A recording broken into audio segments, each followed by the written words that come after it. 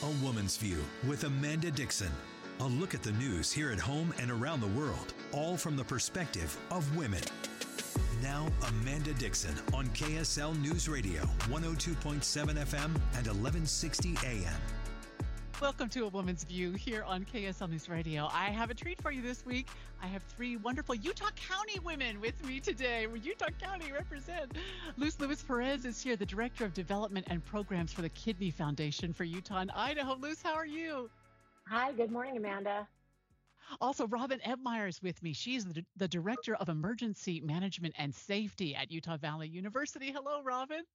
Hello, thank you for having me this morning. And your fellow Wolverine, Barb Smith, is here, Director of Communication at UVU. How are you, Barb? I am well. I'm so excited to be on with Robin. Yeah, it's fun to have the three of you. This is going to be great. I have so many different things I want to talk to you about.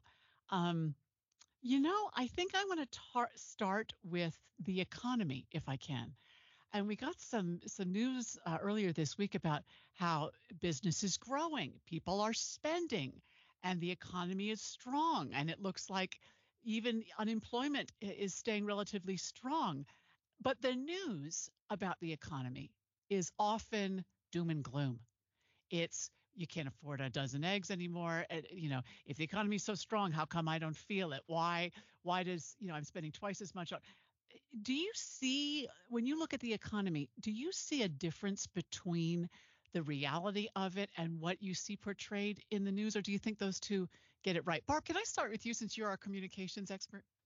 Sure. I would say that there is some doom and gloom. I think we're ignoring that doom and gloom to some extent. But basically, here's how I take it, and I am not an economist. In fact, it was one of my lesser favorite subjects in college. However, I do think we have seriously high inflation rates, right? So yes, we have jobs. Our unemployment rate in Utah right now is at 2%. That's excellent. People do have jobs. If they want a job, there's a job for them to have. But our money's not going as far. And I know that, every time I go to the grocery store, it's sticker shock. It's twice as much, it seems, as it used to be just to go grab a few items at the store. And so I think while people are employed and overall the indicators look pretty good, when it comes right down to it, I feel like I have less money in my wallet. I actually thought twice about buying the expensive Halloween costume this year, where usually I would just go out, and it's not that expensive, but I would just go for it. And this year I'm like, well, I don't know. Everything else is so expensive and I've got to buy the Halloween candy still. And so it's causing me to pause. I'm still pulling the trigger on things, but I am thinking twice before I do it. And I feel like we're kind of all in that boat where there is less money than we had, but there's still money and we still have good jobs. So it's kind of an unusual situation, I think. Yeah, for sure. Luz, how do you see it? I feel everything I say is anecdotal experience. And I was thinking when we were talking about how people they expect to see a 5% growth again this year between October and December the 31st.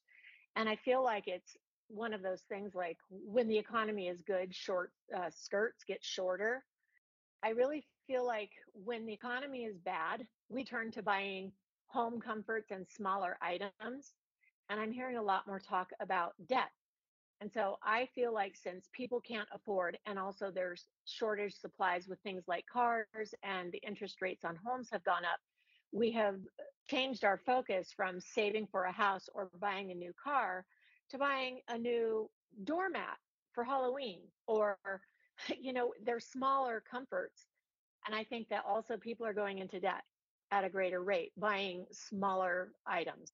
So I think Amazon and all of these like retailers like Target, those guys are probably seeing a lot of action because we can't buy a new house, but we can buy a new floor mat. That's interesting. Robin, how do you see it?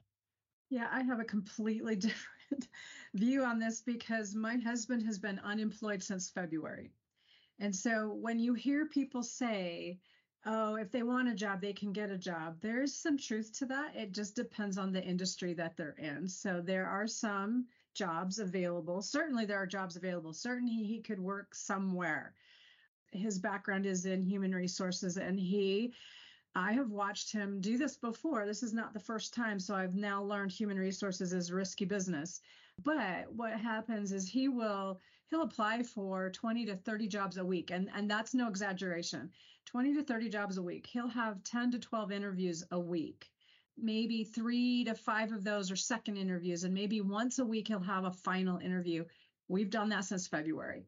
And so it's like, I do have a different look at that. It's like, yes, if he wanted to go work, and I don't want to name a place, but yes, he could go work. In fact, he just picked up a job, which just kind of makes me laugh a little bit, but he just picked up a job at a retailer, just working a few hours a week just to have something to do, because he can't stand being at home. I love him at home because he's been doing the dishes and vacuuming and doing the laundry. So I've really appreciated having him at home.